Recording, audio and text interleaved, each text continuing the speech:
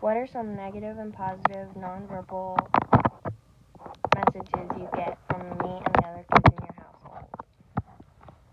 I see a lot more negative nonverbal messages than positive, but I guess storming off when they're mad, just looking at you with an attitude.